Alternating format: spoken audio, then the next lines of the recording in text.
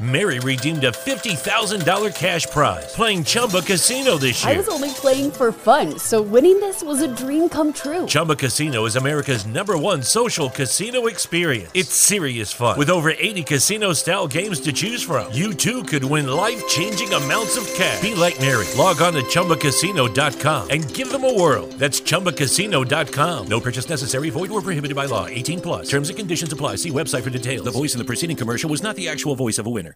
Hey, if you've had a bladder leak today, listen up. I get it. I tried pills and pads for years but couldn't find relief until I found Axonics Therapy. It's a tiny device that put me back in control of my bladder. Why not see if it could work for you? Visit findrealrelief.com. That's findrealrelief.com. Consult a bladder specialist to find out if Axonics is right for you. Results and experiences may vary. For more information about safety and potential risks, go to findrealrelief.com. You are listening to the 1420 Sports Bar Podcast. 4 beer with a sports talk and a whole lot more. We are part of the Belly Up Sports Network. Listen in as Brent and Dave invite you to belly up to the bar with them to talk about everything in the world of sports, just like you would do at your favorite watering hole. It's sports, beer, and shenanigans, so belly up to the bar with us, grab a beverage, and let's get into it. The 1420 Sports Bar Podcast, show number 256, 4 beers with a sports talk and a whole lot more, December the 5th, 2022. Dave, did you get your Christmas lights up? They're up. It was quick. It was painless. We did the tree on Friday. And then it was supposed to be nice, and it was fairly pleasant on Sunday afternoon. And to which I had told my son, we're putting up these lights. And I got home from doing some running around, some errands. He had a buddy over. It was time for the lights. And he goes, Dad, I got a friend over. Get him out here. Put him to work. Put some gloves on. Let's get at her. So the three of us had it done in record time. It was great. So even we got in, and my wife was, you guys done already? I go, yeah. So, when the kids are doing what they're supposed to and listening, it's not bad having kids. And there's less welts in their head when it's all said and done. Not from slapping, but from everything else that could happen in a workplace-related incident, I guess. I'm not saying you hit your kids, but... No, I don't strike them, but you're like... Kids these days, like when they're doing something, chores, whatever it is, you hear a bang, ow! Oh, yeah. Like, Jesus Christ, like, what are you doing? Yeah. Well, I bumped my knee, I bumped my head, I skinned my knee. Well, just... Quit doing it. Like, do it once. Like, you only put your hand on a hot stove once. I would hope. It's kind of one of those deals. It's whatever it is you're doing, just do it different next time, okay, boy? Yeah, don't keep banging the same knee over and over because that makes you unwell. Dave, I say you got a different beverage in your hands tonight than you usually do. You usually go with the king of beers, or you surprised me with a Montana beer. I saw just a cup in your hands tonight. What are you going with tonight? Yeah, I'm feeling festive. It's snowing a little bit tonight. The lights are up. The house looks good. So I'm treating myself to rum and eggnog to start things off tonight.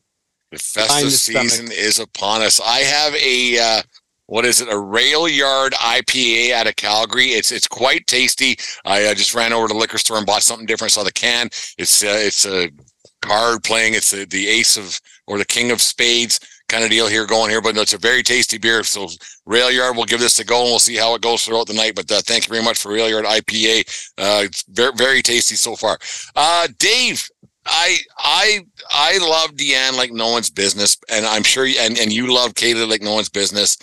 But is there something that she does on a consistent basis over the 18 plus years you've been together that she still does this day, even when you say, hey, can you not? Can you not? Can you not? Is there something that she does to this day that she still does, but you still love her no matter what?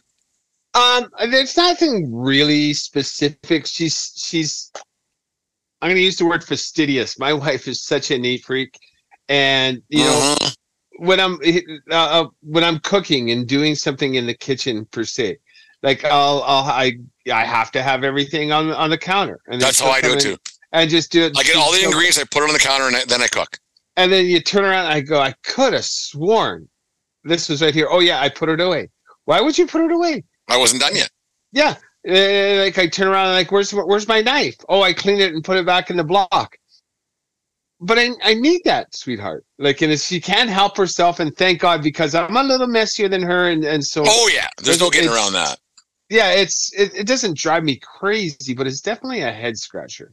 I'm sensing there's something that's going on. There's a minor situation that I'll discuss with Deanne later on tonight. But last night we did our Sunday dinner. I cooked some ham steaks, and it doesn't much matter what I cook. But then she cleaned up before our regular Sunday night. Man, I'm getting old. Our regular Sunday night Scrabble game. Like how old am I all of a sudden? But I went to some other stuff to put in the dishwasher this morning, and she had all of the utensils facing up instead of the handles up. And I've asked her a number of times to not do that, because it makes me fucking crazy. For one reason, because when you put your hand in and the sharp stuff and the tines for forks are sticking up, there's an injury that could happen. Part two of why I don't like that is that once I have to take them out of said dishwasher, my hands have now touched the part of the utensil that goes into my mouth, whether it be this, that, the other. Whereas I think the handle being up, if I grab things by the handle of said utensil and I put them away, then that part has not touched not that my hands are dirty, but they're not sterile to a certain extent. You know what I'm getting at? So I've asked her a number of times to not put the eating part of said utensil up in the dishwasher, and she just won't listen. I don't know what to do. Well, first of all, admit you're doing it wrong. You're doing it wrong. Me? Yeah, for sure. Like pointy side up, bud.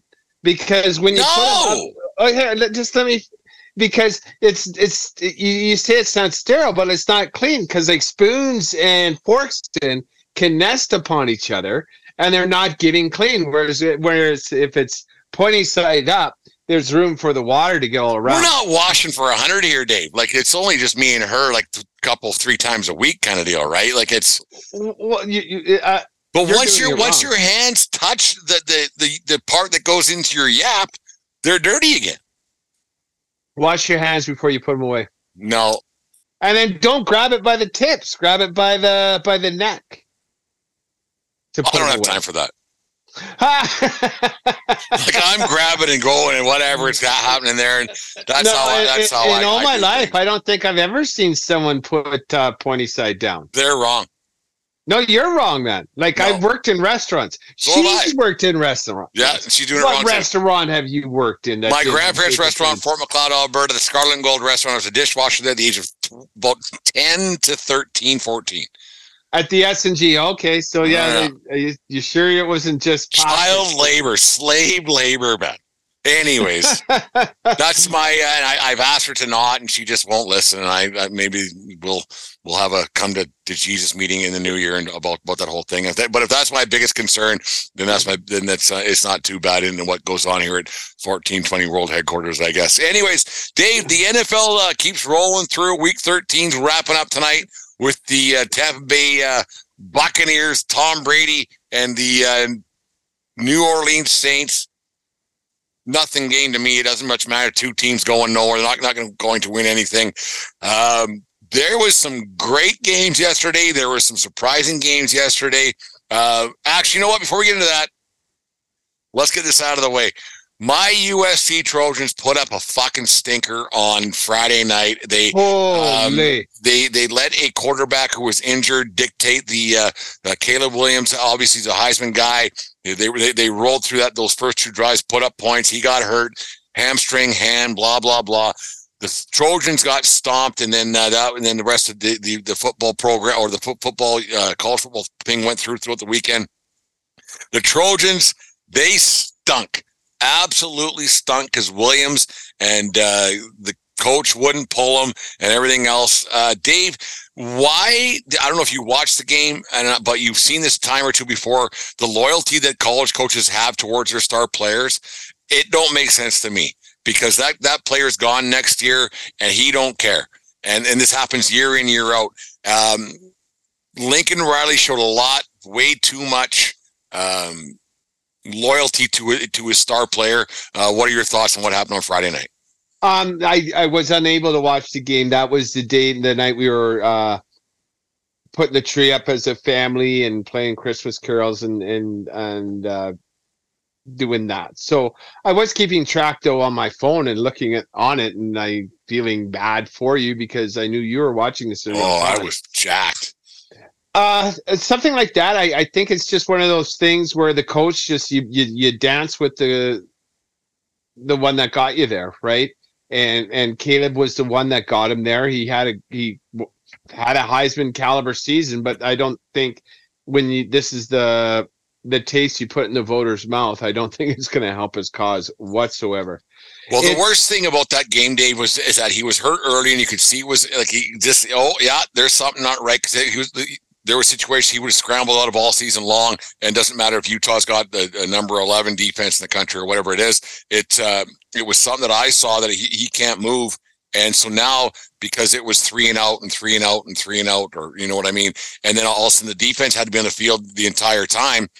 Then the defense started to wear down, and then the game just got out of hand by the fourth quarter. And it was it's unfortunate that the USC ended up the way they did, and because we had our how it would all work out, and it would have worked out perfectly because TCU ended up losing on Saturday afternoon there, and so our prognostication would have been fantastic, and I think it would have worked out if USC would have won. But an injury to your best player, it happens when you're a one-trick pony and that pony gets hurt. You're fucked. Right, fucked, and it happens in every sport, right? A lot. I think back to I remember when Mike Vick was the quarterback for, I think it was Virginia Tech. Virginia Tech, the Hokies. Goodness, he was a difference maker, and I want to say I can't remember who they were playing in a bowl game, but Vick was just doing everything. Yeah. And that's a lot of years ago now, so I can't remember. Yeah. I thought it was Florida State, maybe, but I could be wrong. But it doesn't much matter. Yeah, I'm not sure, but a long time ago, he just kept getting hit, and you can do that with Virginia Tech when you're playing against West Virginia and whoever else is in that conference, but you can't do it against the big boys. You can't be a one-trick pony, especially an ACC team like Virginia Tech that's the conference is pretty weak. It's perpetually weak, and who knows what could have happened if USC, if Williams didn't get hurt. I'm not saying they would have won the game, but they would have had a better chance to win the game with a guy with 2 legs, better guy with 1, obviously, right? So it's just the way it turned out, and it's unfortunate. The game was over. Fourth quarter, I put about 5-6 minutes left. I took my jersey off. I hung it up and I put it away till next year because when your team is close, and we were before the game started, we went for a pre-gamer over at Brown's, and I was excited. And Deanne goes, "Man, I said, when your team has a chance of winning something, it feels pretty good. I mean, that feeling went away 2.5 hours later. But when your team's got a chance of doing something, like no matter what sport, because there were 3, like big picture." They were 2, at that point, 3 wins away from doing something. And when you're that close, you get excited about it. And that's the great thing about sport. Especially when it's been, 10, 15 years since USC has been even in the conversation. Relevant. National. Yeah. Yes. So it is nice, especially after prolonged absence. And I understand your excitement. I'm not as passionate. I'm not as passionate about the Wolverines as you are with the Trojans, but same. Last year was nice to finally beat OSU after so many fucking years. And then this year to actually manhandle OSU at the Horseshoe. And then, have a puncher's chance. I honestly don't believe they're as good as Georgia, but I think they're better than TCU. They're going to the final. I gotta think, but that's why they play the games, because there's no way Kansas State is as good as Michigan, and Kansas State just beat Texas Christian. 100%. So that's my logic going into this game. I'm happy that Alabama didn't make the top 4, which was our worry. That if TCU and USC won, that they were going to let That's Alabama. My problem, though, Dave, is that I know in my heart of hearts that that Kansas State's not as good as Ohio State. And I know in my heart of heart that TCU's not as good as OSU, and I think that Alabama's better. I think they kind of got it wrong, but they had to go the way they did with the way they picked things, because you know what I mean? Like I do. Like I just think that TCU had to get in because they only have the one loss, and you shouldn't advance 2 spots when you have 2 losses and Ohio without having to play. And Alabama didn't have to play. Ohio State didn't have to play. So TCU had to stay in, and they're not nearly as good as Alabama. They're not. I agree, but like USC now with that 3rd loss, they dropped to 10, so they're out. That was a no doubt. We're no doubt about that. Or second loss. Sorry, second loss. Yeah, there was no doubt about that. Yeah, so you couldn't reward them by keeping them even in the conversation. Yeah. So which is unfortunate, because it would have been nice to have 4 different conferences represented. It's a nice rarity that it's Big Ten, which is my conference. I like that the committee didn't have a rematch of Ohio State, Michigan right away. I mean, it's still a month away, but I like that they separated the whole thing, because you can't tell me that anyone in that committee who's a football person thinks that TCU is better than Ohio State. Right. Exactly. Right. Like there's not. And, I think Georgia kind of, if anyone has anything to bitch about, I think it would be Georgia. They're playing a better team. Because they now have to play OSU as opposed to TCU or USC. Yeah. Which I think Ohio State and Alabama are both better than USC. But we'll never know. We'll see how. So like your Trojans don't even get to play in the fucking Rose Bowl now. No, because they lost to the Pac-12 championship game, and they're still ranked higher than. It's so ridiculous how it's all worked out. I wish they go back the old way. I really do, because I think it don't much matter. Whatever. So is the Rose Bowl now going to be Utah versus Purdue? Because Purdue lost to Michigan in the. I believe so. I didn't catch up on it today, but I believe so. The Trojans are going to the Cotton Bowl versus Tulane. Deanne asked me yesterday, because we're planning for something to happen. We're going to the island for Christmas, and then whatever. She goes, "Where's USC playing? What's going on with their?" It's in Dallas, no? I said, "Yeah." I said, "I don't care. Like I'll watch it.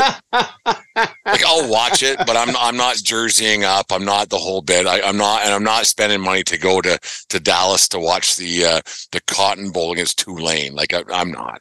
Like if it was the Rose Bowl, maybe, but to watch your team in a game that means absolutely nothing. And bowl games, they've lost their luster because a lot of guys don't even play anymore.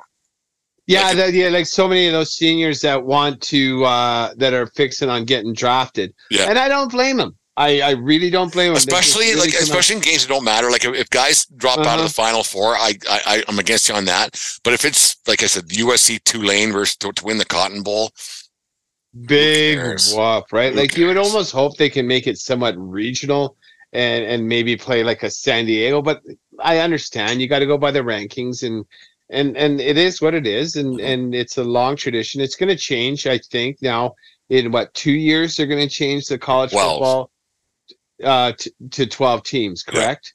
Yeah. And then we'll see what it's like then, because it will be better to have meaningful games right through December. Like the TV ratings are going to be crazy because, sometimes you turn on the TV like on December 26th. There's some random game on. Yeah, exactly. It's the Kmart Shoppers Bowl, and there's 2 teams, like you've heard of them, but there's 80 people in the crowd. And that's what's crazy to me is how big TV is. It shows how big TV is because there's 80 people in the stands, so ticket sales aren't big, but it's on TV, and all the Buffalo Wild Wings Bowl, and so there's all the sponsorship deals and and it's absolutely insane. Anyways. So, well, they need content, and it's daytime. It's live daytime content, and so why not? Some football, irrelevant football is better than no football. At times. Anyways, the speaking of irrelevant football, actually, this wasn't irrelevant at all. The Cincinnati Bengals, man, Joe Burrow is 3-0 all time versus the main man, Patrick Mahomes. The Bengals, they game up, right? They'll lose a stinker. They'll lose a couple stinkers. But and when the you thing have is, it's not that long ago. I mean, we're week 13 now, and you're how many games left? You got most teams have 3, maybe 4 games left, and the Bengals are right there. They're number 6 in the Super Bowl to win at plus 1,200 at 8-4 right now, and Burrow's the real deal. He's a good player, and the thing with the Bengals that surprises me right now, Dave, is that early in this season, he was getting sacked a lot, and things have changed a little bit, and they've gotten a ton better. But to be able to go up against Kansas City and beat them again and again, it's pretty impressive. And you eventually you have to lose to your rivals and everything else. But man, when it gets in your head, that's got to be a good feeling for Joe Burrow and the Bengals for sure. I agree. The confidence that they can carry going into the playoffs, knowing that they can beat Kansas City, and because they've done it now 3 times. It was the 3rd time they beat them in a calendar year, which is crazy. Like there's we've said it all year, right from the beginning of the year, that Kansas City and Buffalo are the 2 big boys in the AFC. And the Bengals have now shown that, even though their record and they're going to lose a couple dogs here and there, Mary redeemed a $50,000 cash prize playing Chumba Casino this year. I was only playing for fun, so winning this was a dream come true. Chumba Casino is America's #1 social casino experience. It's serious fun. With over 80 casino-style games to choose from, you too could win life-changing amounts of cash. Be like Mary. Log on to ChumbaCasino.com and give them a whirl. That's ChumbaCasino.com. No purchase necessary. Void or prohibited by law. 18 plus. Terms and conditions apply. See website for details. The voice in the preceding commercial was not the actual voice of a winner. Hi, I'm Maria. And I'm Mike. And we're Team Ready. Black Hills Energy knows your home is where your heart is, so they want you to be ready. It's all about keeping you safe, prepared, and making your home as energy efficient as possible. Everything from how to weatherize your home to how to stay safe during extreme weather. Be ready for anything. Go to blackhillsenergy.com/Team Ready. They can beat the big boys and hang with the big boys. The problem you got there is you got to make sure you get to be able to play the big boys again. Because if you go out and lay a stinker next week, I don't know who they're playing. I don't care a whole bunch. We'll talk about it next Monday night if they win or lose or win, lose or draw. And speaking of draws, that's ridiculous that football games end in a fucking tie. That is so dumb. I do agree. That is dumb. So would you, on that regard, then, would you rather see them go to, as opposed to, so they do the 10 minutes of overtime, which is normal football. Would you then, after, if it's still tied, then go the college route? Okay, you get the ball in the 20, see what you can do. You guys get the ball. So there's no, because from what I read and my understanding was that they don't want it to go to the end because that's longer. And this is such a violent sport already where players get hurt all the time. This is now where they're tired is where they have a bigger chance of getting injured. That's the logic. This is something that I would expect to come out of your yap because you say some pretty ridiculous things sometimes. But because hockey goes to a shootout where it goes down to 2 people, why doesn't football follow suit and just go to a field goal competition? Push it back, push it back, push it back. Why not? I'm okay. Just why not? And I'm not even being funny.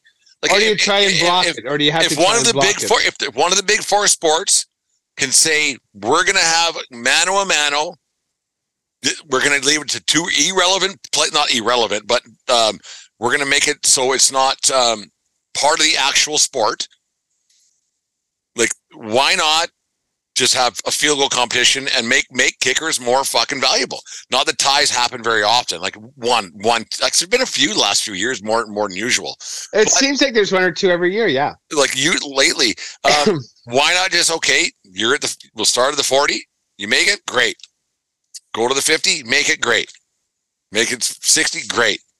I think that's ridiculous. I really do. Well, tying a football game is ridiculous. Tying a football game is ridiculous as well. I'd rather see them go like the college route and place the ball on the 35, which I don't like as a general rule. I think it's a little silly, but I like the way overtime is. Just keep playing the game till someone scores, and keep playing.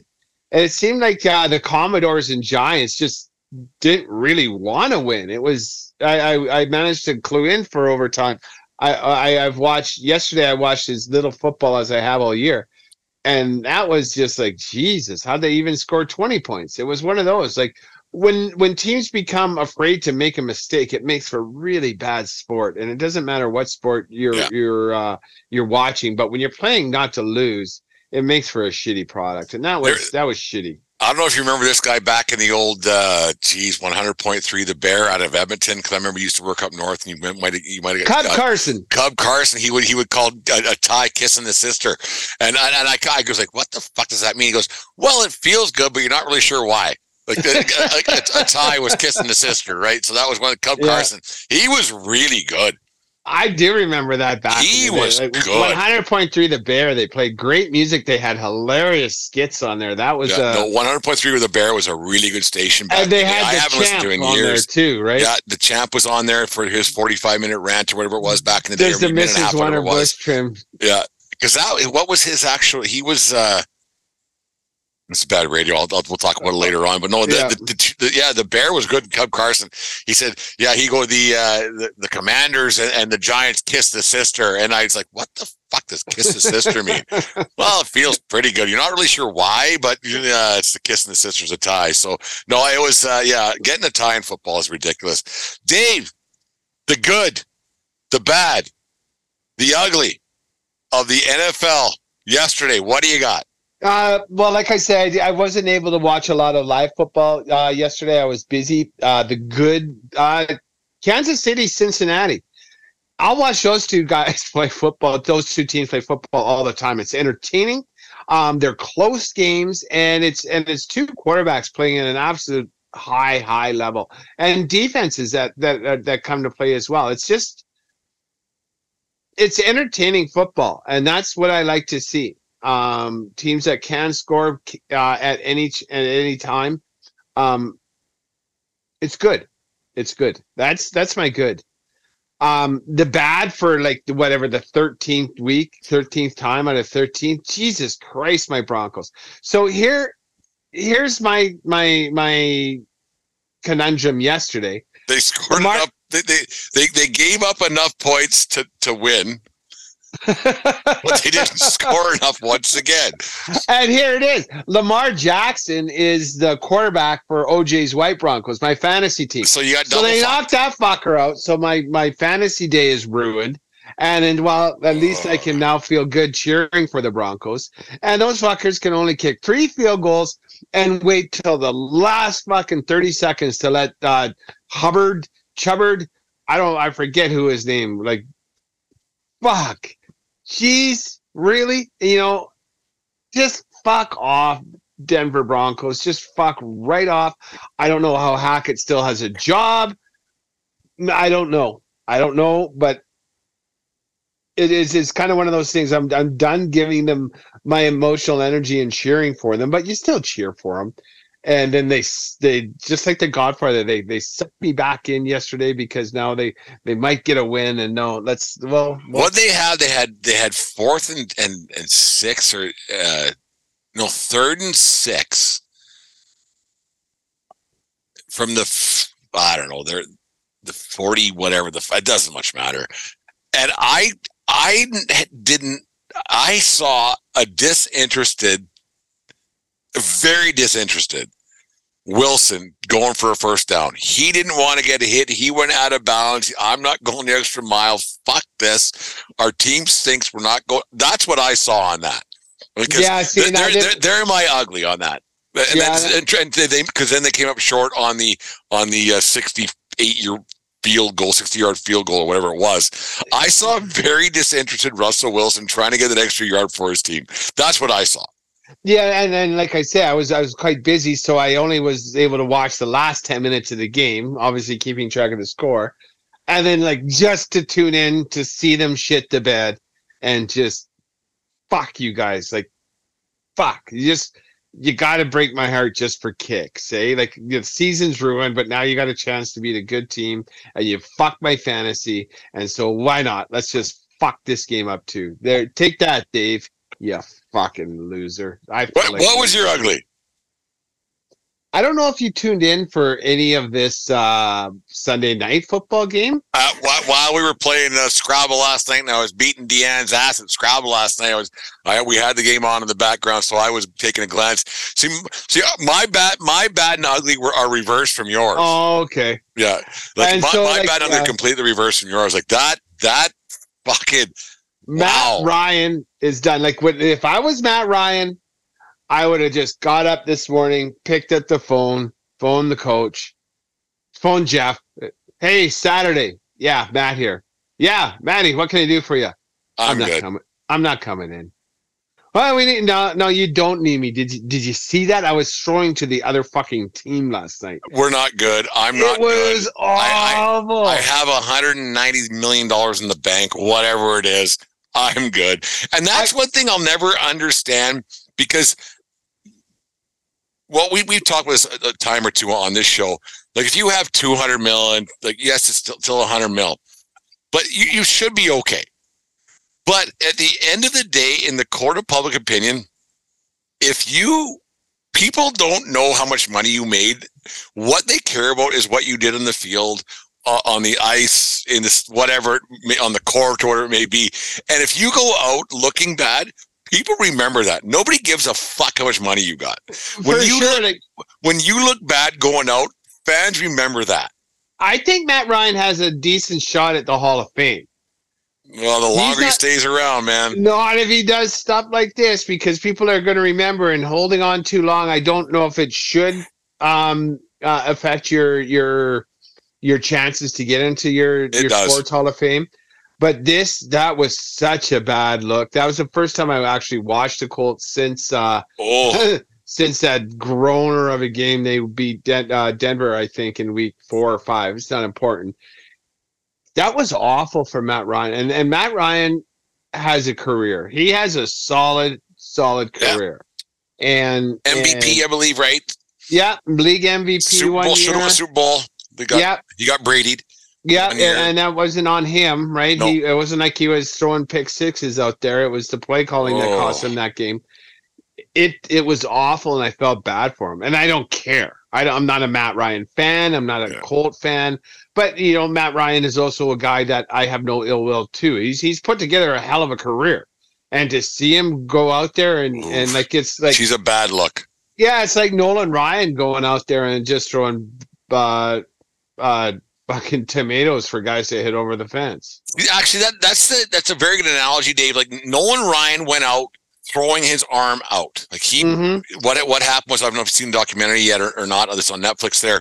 And he went out there and he threw till he couldn't throw anymore, and he was still effective to the day he was done. And he went out throwing fastballs.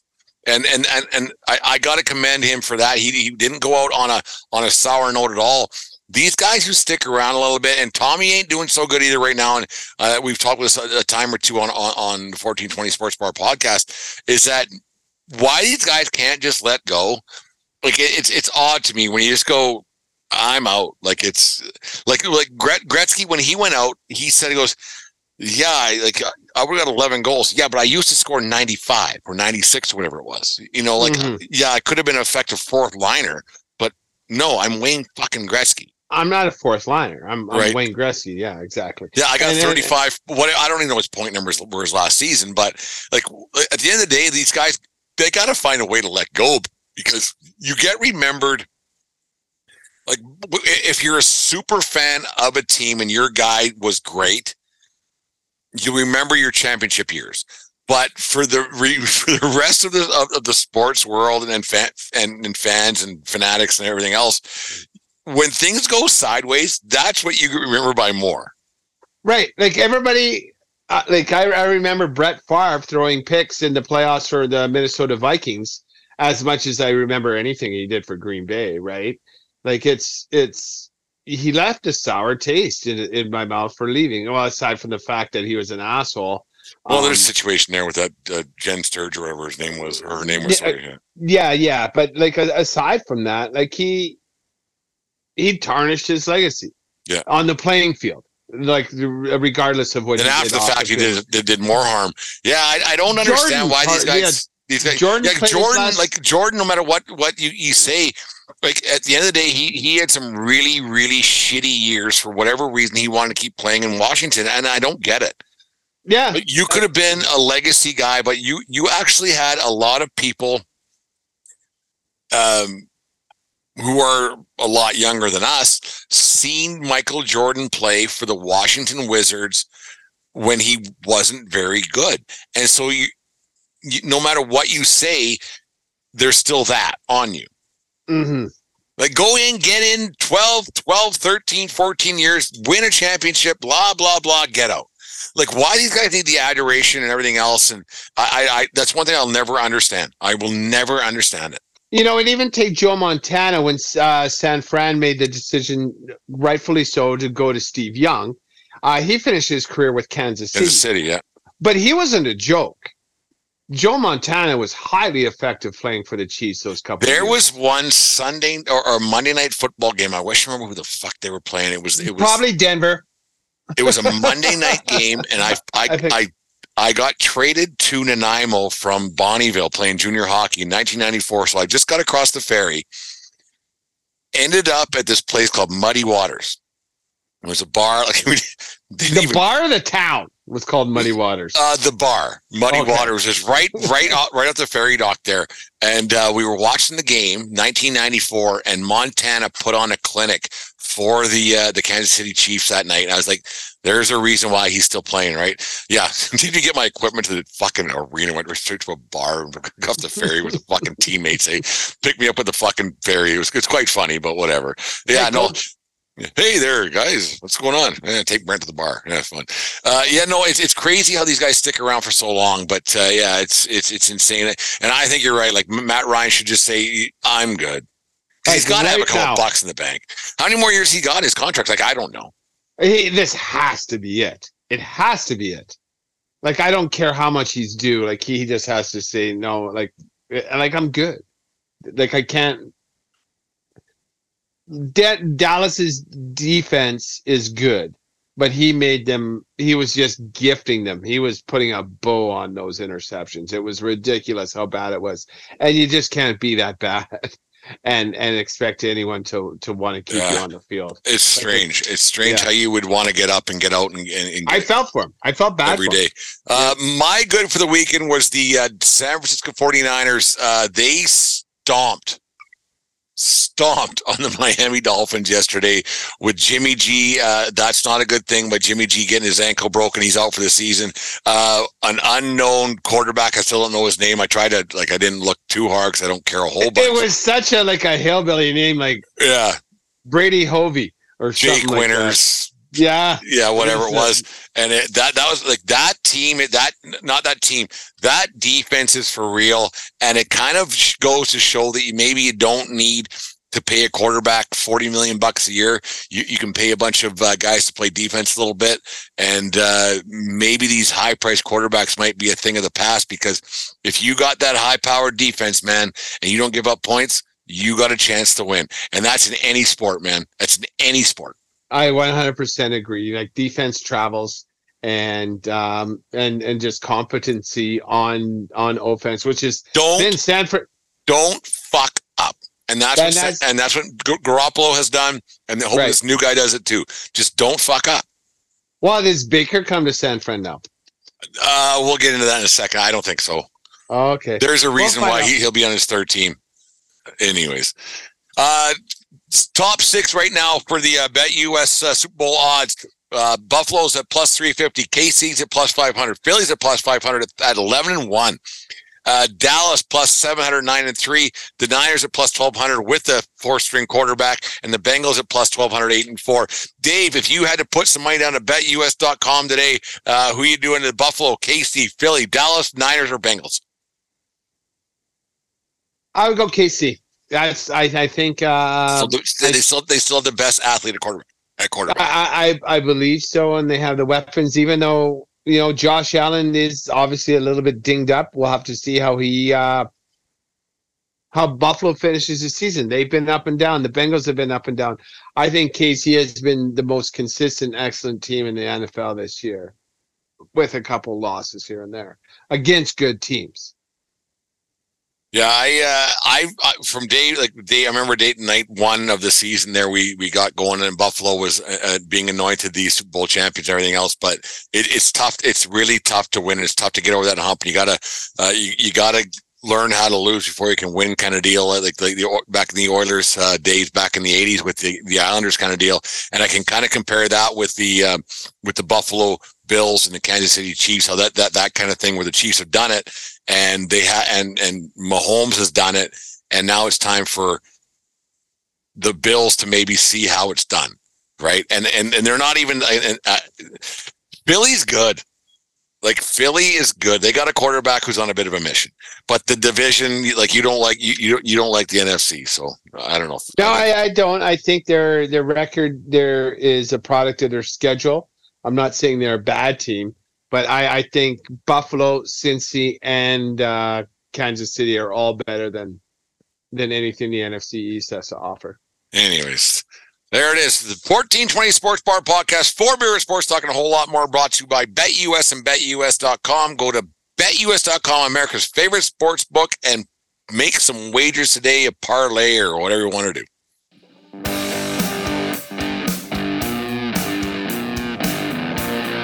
Hey, it's Brent from the 1420 Sports Bar Podcast.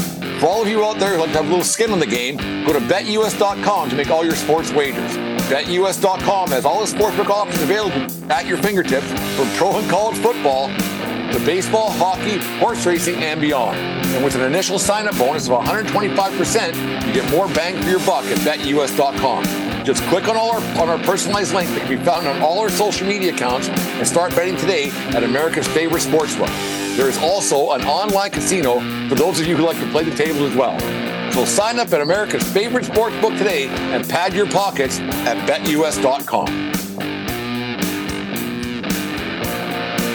1420 Sports Bar Podcast, 4 Beer Sports Talk, and a whole lot more, brought to you by SeatGeek and SeatGeek.com. Use promo code 1420POD at SeatGeek.com, the SeatGeek app today, to save yourself $20 on some tickets. Dave, last week, the Brandon Wheat Kings, a junior hockey team here in Western Canada, plays in the Western Hockey League, a team that is near and dear to my heart.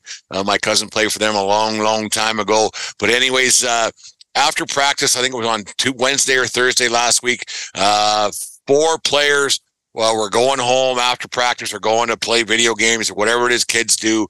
And Jake Chason, Calder Anderson, Nolan Ritchie, and Ben Thornton were in a car going over a bridge in Brandon, Manitoba, small little town in Manitoba, probably the second biggest town in Manitoba.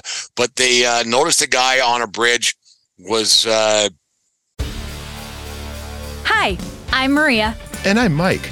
And we're Team Ready. Black Hills Energy knows your home is where your heart is, so they want you to be ready. It's all about keeping you safe, prepared, and making your home as energy efficient as possible. Everything from how to weatherize your home to how to stay safe during extreme weather. Be ready for anything. Go to blackhillsenergy.com/Team Ready. They thought it was odd, so the guy's legs were over top, and they turned around, and they got out of the car and went and talked to this gentleman. He said he's going through a rough time. Things aren't good. They literally got him off the edge, and they pulled him back, and everything's good. And this guy went to the hospital and everything else. And there was 4 nice kids between the ages of 17 and 19 years old. It's a nice story that happens, and it's too bad that it doesn't get enough coverage. Like we always hear about all the bad things about junior hockey or the bad things in professional sports and the bad this and the bad that. And you have guys, I can't remember the guy's name from TSN who reports on all the this. And I'm not downplaying. Oh, Rick Westhead. I'm not downplaying what the work that he's done. He's done some very good work about the sexual assaults and abuse and things that happen throughout junior hockey around Canada. But it's too bad that stories like this and these 4 kids in Brandon who could have just kept driving by. And if you see someone on the bridge or I see someone on the bridge, I probably didn't even notice. I mean, you got so much going on in your life. But these 17 to 19-year-old kids saw something and they took the time out of their day to turn around and they saved this guy's life. And it's sad to me that the good things in sport and the good things in life, they don't get enough press or publicity. It's unfortunate that the clickbait for the negative gets so much and the positive things don't get enough. I agree with what you're saying. I do believe that these stories do get published and they are out there, but it just doesn't gain traction because it's not sexy. It's not headline grabbing. Like, it's what you're supposed to do. You're supposed to be a good, decent human being. And when people act like good, decent human beings, that's what you're supposed to do. We all want it. And I'm guilty of it as well. Like, I don't click on, and then I'm also a bit of a cynic as well, right? So if I read a press release if I read a press release telling me how good someone's doing, like it's from the club that person plays for, it's just like, oh, they're just pumping their own kids' tires, which may or may not be happening. But when something out of the ordinary happens like this, it's great. It's nice to see that they're not so self-absorbed in doing their own thing, that they took time. They went out of their way to, in this case, to save a person's life. On a lesser note like that, one of the fellas I curl with, he's a bit older. He has an 8-year-old grandson that plays minor hockey here in Lethbridge. And he was telling the story how a couple of Hurricanes came and helped run a practice the other day. And he says, oh, you should have seen those kids' eyes. Like, the kids, when you're 8 years old and a junior hockey player comes to your practice, that might as well be Connor McDavid skating around Christmas morning, man. It is awesome. And then just the little things, at the end, like it was the whole team versus the Hurricane, and he's stick handling through everybody, and they're laughing and chopping at him and trying to whack the puck away from him. And like everybody loved it. And it sends them home with happiness. And I think, I don't know what it's like in the NHL. Obviously, these guys are professionals. They're a lot busier and they have a lot more structured day-to-day life. The kids that play the junior hockey, the WHL here in Lethbridge, for those that do not know, it's kind of like college hockey. They're a little bit younger, from the age of 16 to 21. 16 to 20. It overage a little bit, but 16 to 20, yeah. And the majority, I won't say the majority, a lot, 50% of the NHL played in junior hockey in Canada, and this is where they played and learned their craft as kids. And the cities they play in is anywhere from Swift Current has 30,000 people. I don't think that much, man. Yeah. Yeah. But you might be playing in Vancouver or in Portland and Seattle. They all have like millions of people. And these kids are playing hockey there. I think the junior hockey, for all the ills and bads that we hear about them and the bad clickbait, they're active in the community. I know for a fact that the Hurricanes are active in the community. They do work with the schools. They do work with the hospitals. They do work with kids, and they should be applauded for the efforts that they do in the community. No, that's 100%. It's a conversation me and my sister had years ago, like because she's out in Nanaimo on Vancouver Island there, and they were talking about that she was talking about that exact same thing, where like all the negative, that guy's a prick and that kid's a prick and that, but in general, like there's more good people in the world than there's bad people, and it's too, and the stuff that these kids, because like let's not forget, they're kids, man. Like they're 17 years old, they're 16 years old, they're away from home the first time in life, and most of them aren't going to amount to a hill of beans in the hockey world, and they're just as scared shitless as the next guy, right? And they're treading through life as well. And when they go out and they get a pat in the back, and they have these kids who adore them, and like you said, like going to the minor hockey practices and this, that, and the other, it's a good thing.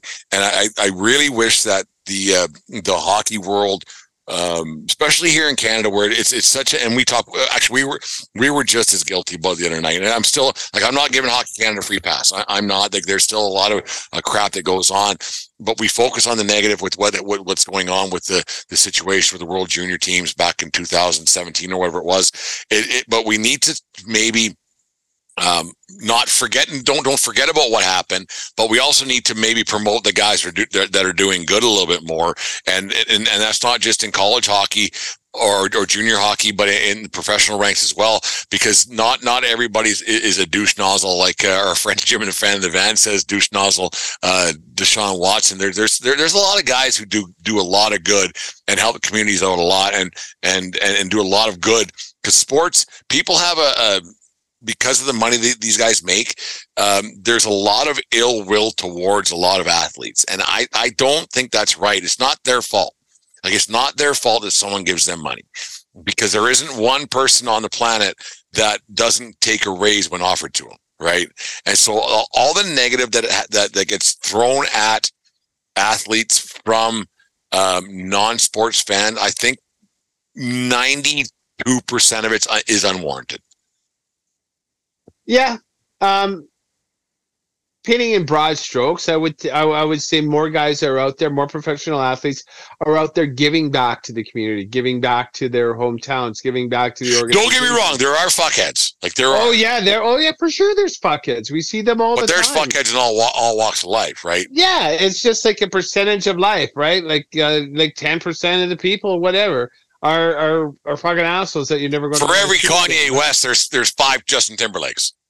Yeah. Or whatever. Whatever. Well, yeah, just not going out of their way to be a dick. Yeah. Yeah, they're everywhere, and you know, sometimes I can see how they might have some self-importance and you know, just personality traits, how you're raised, what means more to you, what you hold to be dear and important in your heart. Even it was just a couple of weeks ago, there was a thing where Lamar Jackson surprised a kid with cancer, like, and he was on the road, but this kid was a Lamar Jackson thing, and it looked like a hotel conference room or what have you. And the kid was sitting there and like, yeah, he didn't know Lamar was coming, and then Lamar Jackson came through the door.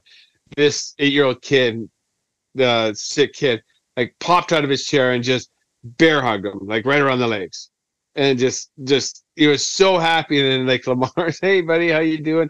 And the kid wouldn't let go, and the kid started weeping, and Lamar was good. Like he was like, hey, like, you know, how you doing? Yeah, to have that, like remember years ago when Charles Barkley said, "I'm not a role model." No, you are, man. Like you are.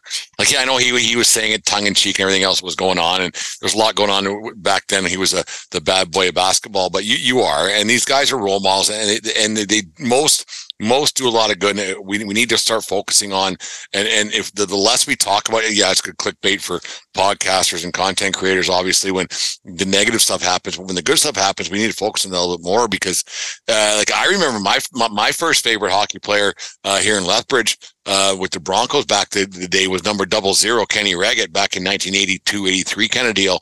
And so you always remember him. He ended up playing in the NHL with my cousin, so I got to meet him downstairs in the Saddle Dome when he made the NHL. So it was kind of a fun thing, and I think we need to start focusing on that as we get close to the holiday season and Kumbaya and all that stuff. But it's nice to hear a story about those 4 kids in Brandon saving a guy's life. What's amazing to me, though, Dave, it had to have been the driver who noticed the guy on the bridge, because there's no way in hell there was 4 kids who were between the ages of 17 to 19 years old weren't looking at their phones at the same time. That is an excellent point. That is an excellent point.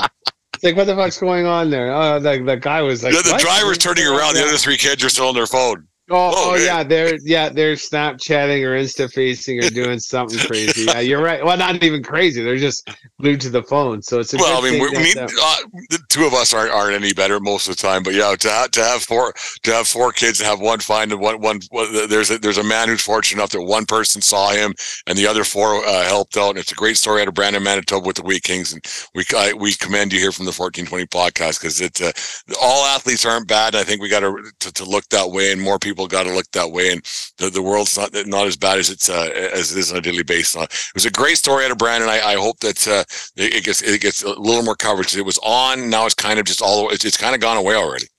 Yeah, well, I when you told me the thing with the Brandon players, so I quickly looked it up, and then I was like, oh fuck, I read this last week. So like you mentioned, I had forgotten about it last week, but a negative thing goes on forever.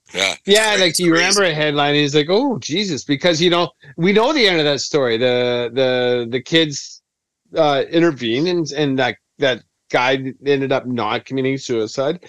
They essentially saved a life. Yeah. Whereas now, like when we have a story like that keeps on giving, like Deshaun Watson, is like, what's the next shoe to drop? What's going to happen next? Yeah. What's going to happen next? What's going to happen next? There is always a next thing to happen.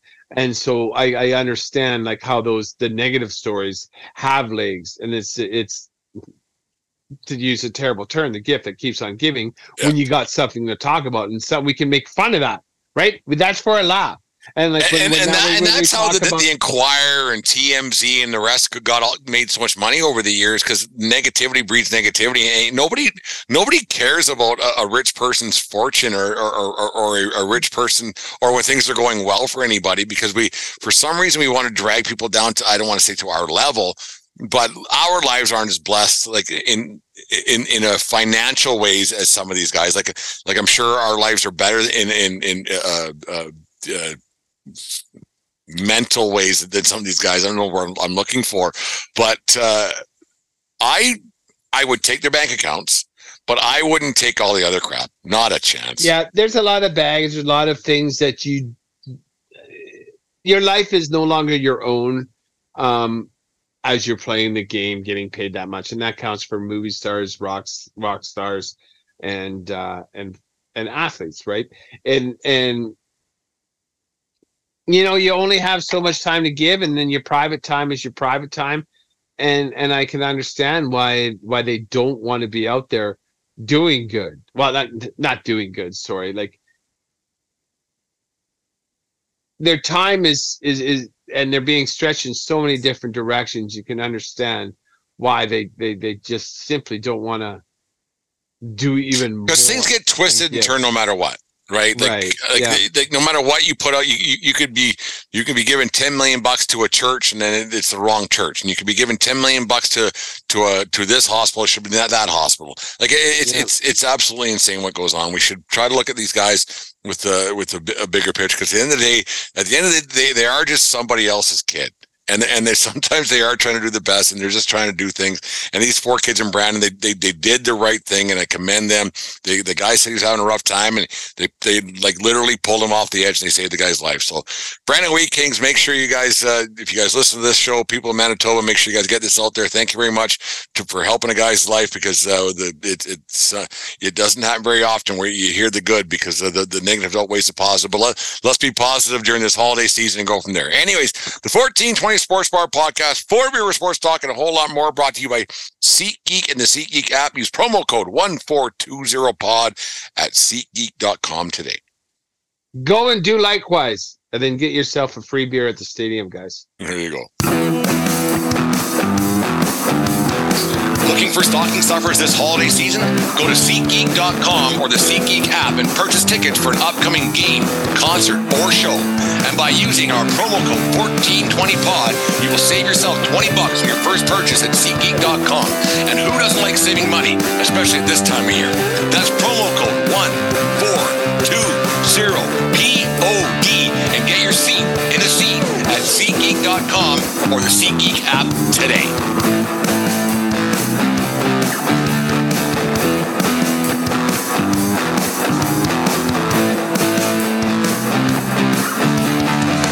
$14.20 Sports Bar Podcast, 4 Beer with Sports Talk, and a whole lot more. Dave, Baker Mayfield, first overall draft pick, going to be on his third team, maybe right away. He went to the Carolina Panthers brass this morning, and he said, "I'm out, man. Can you release me? I gotta find different pastures, because you can't say greener pastures because the grass ain't always greener." Man, oh man, how does this happen where a guy is so highly touted out of college, is on his third team now, a difficult situation with the Deshaun Watson thing in Cleveland, but went to another team in Carolina, and he's got usurped, he's not playing, he wants out. Is this a situation, Dave, where Mayfield touts himself so highly because he's a high draft pick? Is this a situation where he's not that good, or is this a situation where he should have never been drafted as high as he was? Baker Mayfield is one of these players that make me scratch my head. Like, I totally think he should have never been a number 1 overall, but he was, and good for him. I take issue with anyone that wants to call Baker Mayfield a bust. He took an 0-16 Cleveland team, and in 2 years won a playoff game with them. That's not nothing, right? That's a hell of a fucking accomplishment. And then the third year they underperformed when he played injured, and then they threw him under the bus to get the Massage King. He won the job in Carolina over Sam Darnold, another high draft pick from the same year, I believe, even. And then he just my USC Trojans. And he just got terrible. And it's one of those quarterbacks I don't understand. You play okay for a couple years, and then you get shittier and shittier and shittier. And I don't understand why. Sam Darnold is one of those. Like, he was never even as good as Baker Mayfield in his years with the Jets. I think as someone, who else from the Jets? Butt fumble. Sanchez, another fucking Trojan. What's with your Trojans, right? Like, they look good for their first year. Leinart, the only one that has any kind of staying power throwing the ball has been the redhead. What's his name? Carson Palmer. Well, the thing is that the Trojans, and actually, that's a good segue, Dave, is that the USC Trojans seem to get guys out of Mater Dei. It's a high school out of Los Angeles. They have a very good system, and they get guys who are more mature and more skilled and developed and everything else, and then they win. And then after they leave college, nobody cares. And that's one thing I've always been curious about with draft picks in any sport, is that when you're really good, young, most of the time it's because you're physically superior to the guys you're playing against, right? And so then you get a scholarship. Not that you're any better, but then you get to that next level, because you're physically more mature. And that's what happens. And a guy like Tim Tebow, like, he was physically more mature, and like we talked about this, like the will to win that man had forever. It's one of those things, and you get drafted, but then once you end up with the big boys, she becomes tough. And that's one thing I don't understand about these draft picks, and how these GMs year in, year out get these things wrong, because these GMs and management systems and scouts, whatever it is, they get paid a lot of dough to try to figure this all out. And I should say more often than not, she's got to be a 60-40 split about how often they're right. Because, man, there's a lot of picks that go sideways quick. Like a lot in all sports.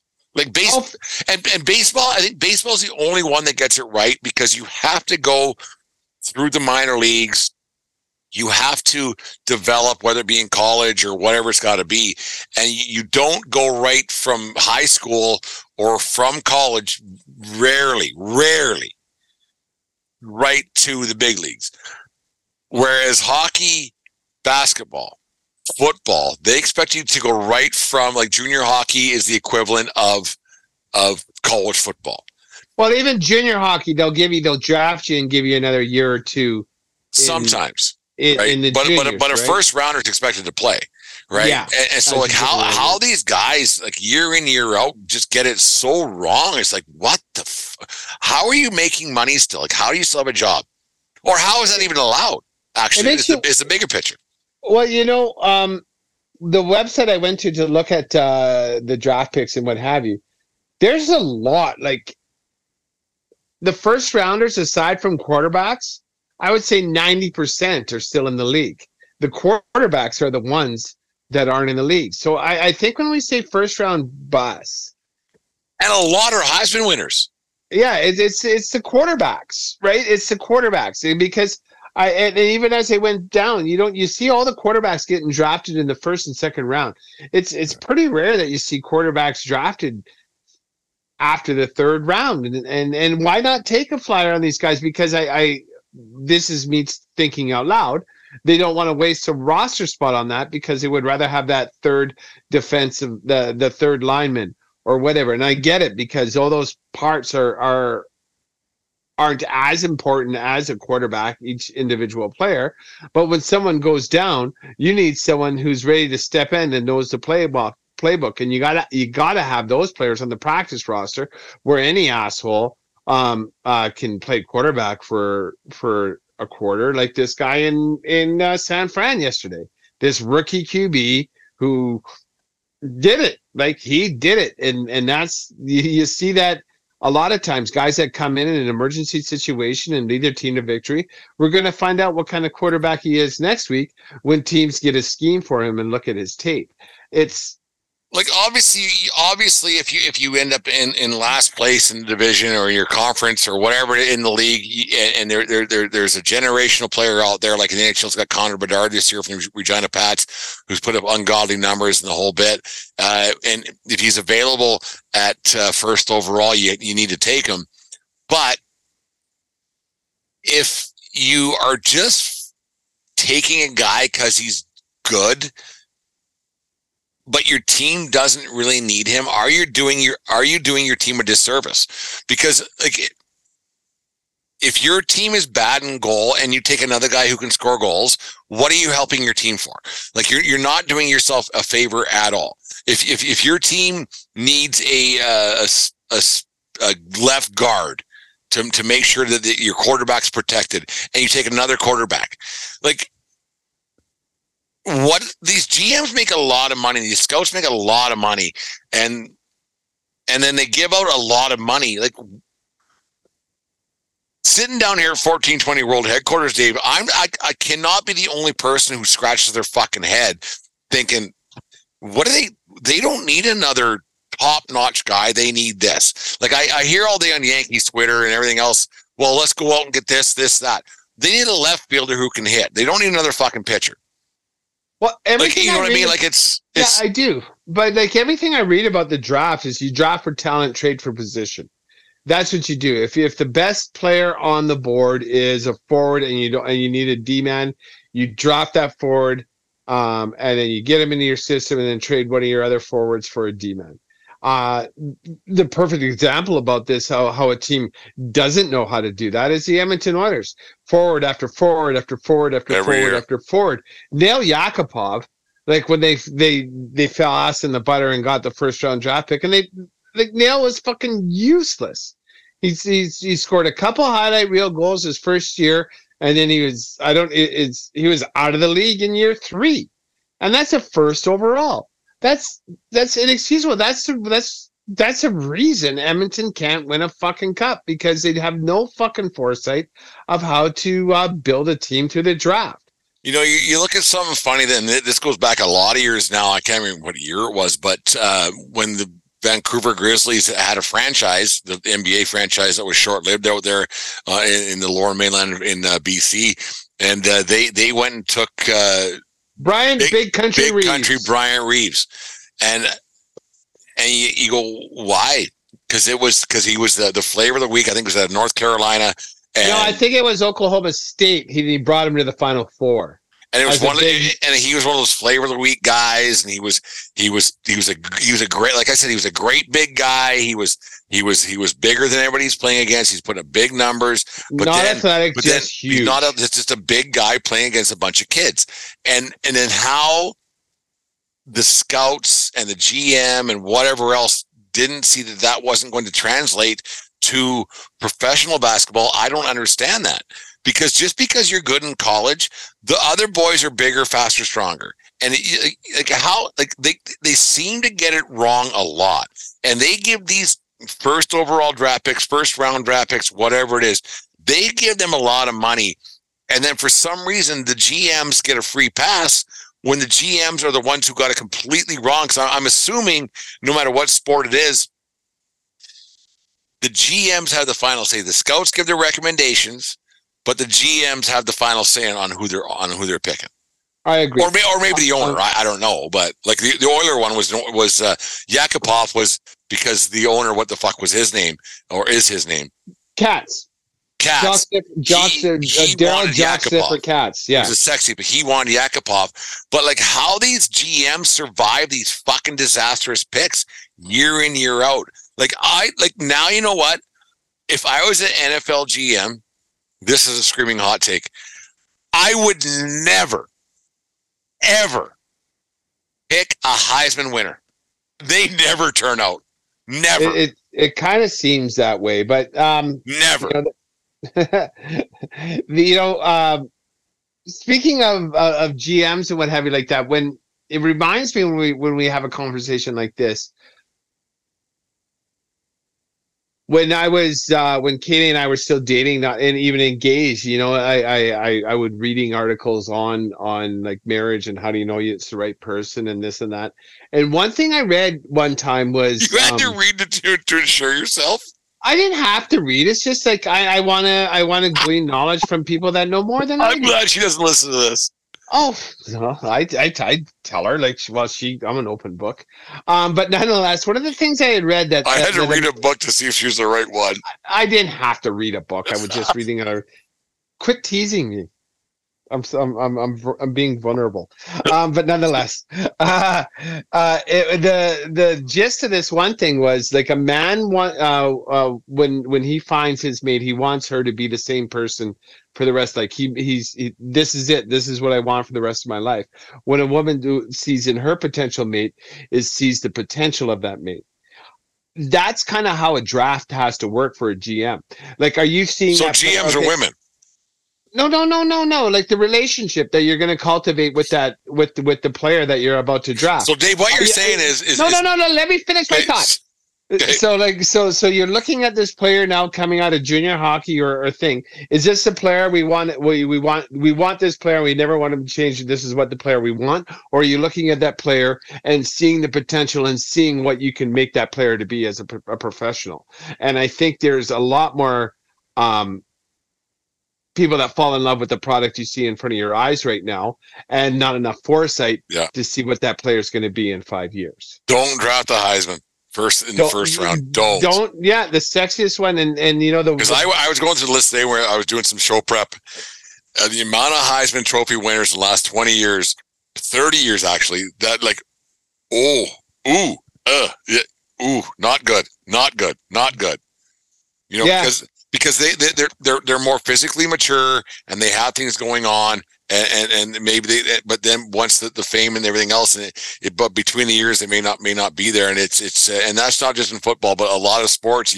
You watch, man, like I watched a lot of junior hockey over the years and I even played the sport, and you thought that guy is good but he can't play the next level. He just can't. Like he's Pavel Brendel. He's bigger, faster, stronger. Pavel Brandel's one right there. He scored 70 goals one year for the Calgary Hitmen. For the Hitmen, yeah. Right? And it wasn't 70, but it was a lot. And like Brad Moran was a better player, but all the publicity went to Brendel, and Brendel got a pretty good contract coming out of junior because the scouts were too stupid to see he didn't back check, forecheck, paycheck, right? Like it's crazy how guys who actually watch the sport, and I'm not saying scouts don't watch, but it's crazy to see how they just they get it wrong a lot. And there's a lot of busts out there for injuries too, right? But if you don't draft that guy, and he turns out to something, then how do you explain that to your boss? Exactly. Like the one I'm going to point out here in 2007 NBA draft, the number one overall pick was Greg Oden. You remember him out of Ohio State? Great big bugger, yeah, huge guy. Second overall, Kevin Durant. We all know Kevin Durant. He's still a dominant force in the. Yeah. He's a dominant force in the NBA, no matter what you want to think about him. Greg Oden, 7 seasons, played 105 games. 15 games a year. Yeah, you're done. Like with 15 games a year, he had 4 of those seasons where he couldn't play due to surgeries and what have you like that. So, like, I'm glad he got paid because it wasn't his fault. He got injured all the time. But flip the coin, right? Like Durant could have been with the, I think it was the Portland Trailblazers. No idea. And then it's a bust, like an absolute bust, and there's nothing you can do about it if someone has injuries. And that's the other thing that can happen to these first round draft picks. There's nothing you can do. Because those we'll get off this. We'll end the show in a second here because we're getting on to a different thing. But those boys who get drafted high, they got a lot of hard miles at a young age in their bodies, and that's another thing that scouts. I don't think that they realize that there's a lot of hard miles. And yeah, and I don't think you can scout durability. No, right? You could go through all the physicals you want, man, but between the years you can't do that because maybe guys could just get tired of playing, right? Because I've been doing this for how long, and their knees and blah blah blah. You can go through all the scouting combines, but at the end of the day, if a guy don't want to do it anymore, he don't want to do it anymore. And a lot of these kids are playing football and basketball all year long, hockey all year long. They have a ton of miles on them. And who knows, like the tweaked knee they had when they were 14, now there's a little bit of scar tissue on it, and then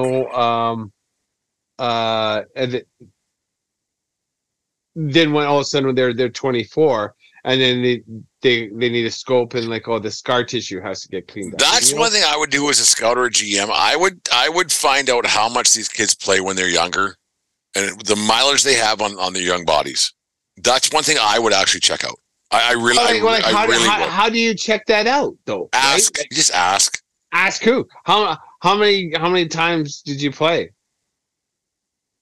A lot. If you're like this is a baseball thing. If you're around the ballpark, you can ask him. There's a guy here in Lethbridge, Marv Sheen, super good guy. But he hangs around that ballpark fucking 240 days a year. He's always there.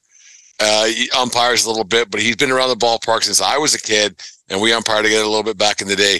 And now he's still there, and he's part of the umpire association. He would tell a scout because he's always there. He'd say, "Yeah, man, that kid, he don't take a day off." Like he wouldn't ask around. But then we think about that the thing. What about the kid that's throwing hard every day because he wants to build up his arm? Like, is that a good thing or a bad thing? Is there only so many bullets in the gun, or does he have a Nolan Ryan arm that can just go forever? No, there it is, right? It's a hard thing. Because baseball is a different sport than baseball, right? And that's how baseball is different than the other big three is that first rounders don't play in the big leagues right off the bat.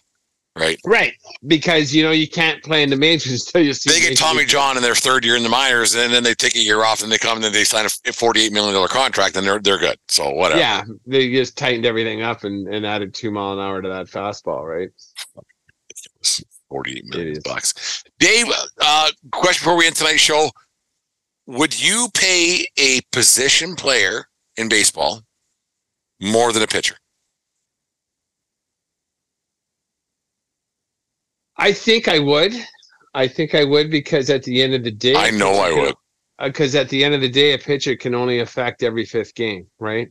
Yeah, 100%. And then so even the best of the pitchers win 80% of the time. 30 starts a year, you win 20. So that's 66%, right? So you have a positive effect on the game 66% of the time. Whereas a dominant leadoff, if you got Ricky Henderson, fuck. Highest paid player. He should have been the highest paid player ever in the history of sports, because he could change the game around. The leadoff home run leader of all time, and then when you walk him, he's standing on third. First inning, the pitcher still hasn't, he walked him. Ricky's on third, sack fly, still hasn't getting up and hit, and you're down 1-0. Yeah, we haven't brought Rick up in a long time. We'll talk about Judge on Thursday night, but the reason why I asked that, I think Judge is he might have got offered 37, 38, whatever it was for 8-9 years. But when he looks at what his teammate Jerry Cole's getting, and Cole's making 36, I'd be a little pissed if I play every fucking day. That guy plays every fifth day. Right, and I'm putting asses in the seat every day. And I'm putting asses in the seats, and I'm selling jerseys, and you're only offering me $1.5 million more. Fuck you. Fuck you is right. I completely agree. All this big money that's that's going around, and I see that in baseball the last year and a bit, the teams seem to be wanting to pay the position players a little bit more than the pitchers, because 3 years down the road, who the fuck knows what your pitcher's going to be, right? DeGrom, we talked earlier, DeGrom got he got $185 million. He's not going to pitch for 3 years, right? For a 5-year deal, I think, and that's 37.5 for 5. Yeah, yeah, and I don't. He's missed more starts than starts over the last 3 years, and he's so dominant and so good. I'm not for a millisecond debating his skill. I'm debating his durability. If Rick was on the free agent scale today, he just finished let's say a 40-40 season with batting .312 with a 7.2 WAR. I still don't know what the fuck that means. I watch baseball every day. What's Rick getting on the free agent market, you think? Well, if Trey Turner is going to be playing for $35 million per next year, right? Is that what Philly signed him for? 35 a year? 28. Okay. Options and that, yeah. Yeah, so if Trey Turner... It's 300 plus million, yeah. Yeah, so if Trey Turner gets 28 per, you got to give Ricky 34, 35. I give Rick more than I give Judge. I do too. You bet I do. And it's not close. The most electrifying. So Ricky or Ohtani? Who deserves more? Who deserves more money than Rick, or who's even in the same the same area code? I might give Ohtani more for 2, maybe 3 years front end loaded because he can pitch, but then that's going to come to an end. But long term, because Rick played till he was 75. He's probably still playing today. He's probably still playing today somewhere with the Long Island Ducks, the Carolina League or whatever the fuck. I would still give Rick more money. Long term, I give him more than I would give Judge and Trout. There's no doubt about it. I 100% agree, because he was he was a right fielder too, right? And he was a hired gun. Oh yeah, Ricky didn't care. Ricky just came there to rake and steal bases. Yeah, which is what he did, and tell you how good he was. It makes you wonder what kind of role Ricky would have in today's analytic driven league, right? They don't steal bases, right?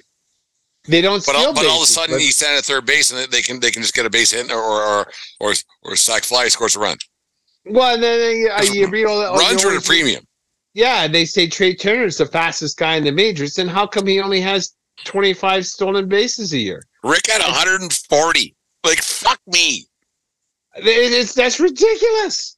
It's ridiculous when you think about that. In the 80s, I just thought it was on Twitter, but nonetheless, the Boston Red Sox as a franchise had 2 more stolen bases than Ricky did in the 80s. Oh, Rick's Rick. We gotta start talking about Rick a lot more. We had the first year of the 1420 Sports Bar podcast. We talked about Rick a lot more, and we got to get back on that because he's a legendary stats. He would be the highest payer in baseball, and it wouldn't be close. It would not be close, in my opinion. Difference maker, right? Hits for power, hits for average, and he's on base, runs and play some good defense. And now he's standing on third, right? Yeah. Oh, crazy. Anyways, the 1420 Sports Bar podcast. 4 beer sports talk and a whole lot more. Take care of each other, but more importantly, take care of yourself. You need year round. Keep your stick on the ice. And what else, Dave? I don't want to see Jim swing at high pitches. Jim, get it over with, Jim. We'll talk to you later. Okay. Bye, guys.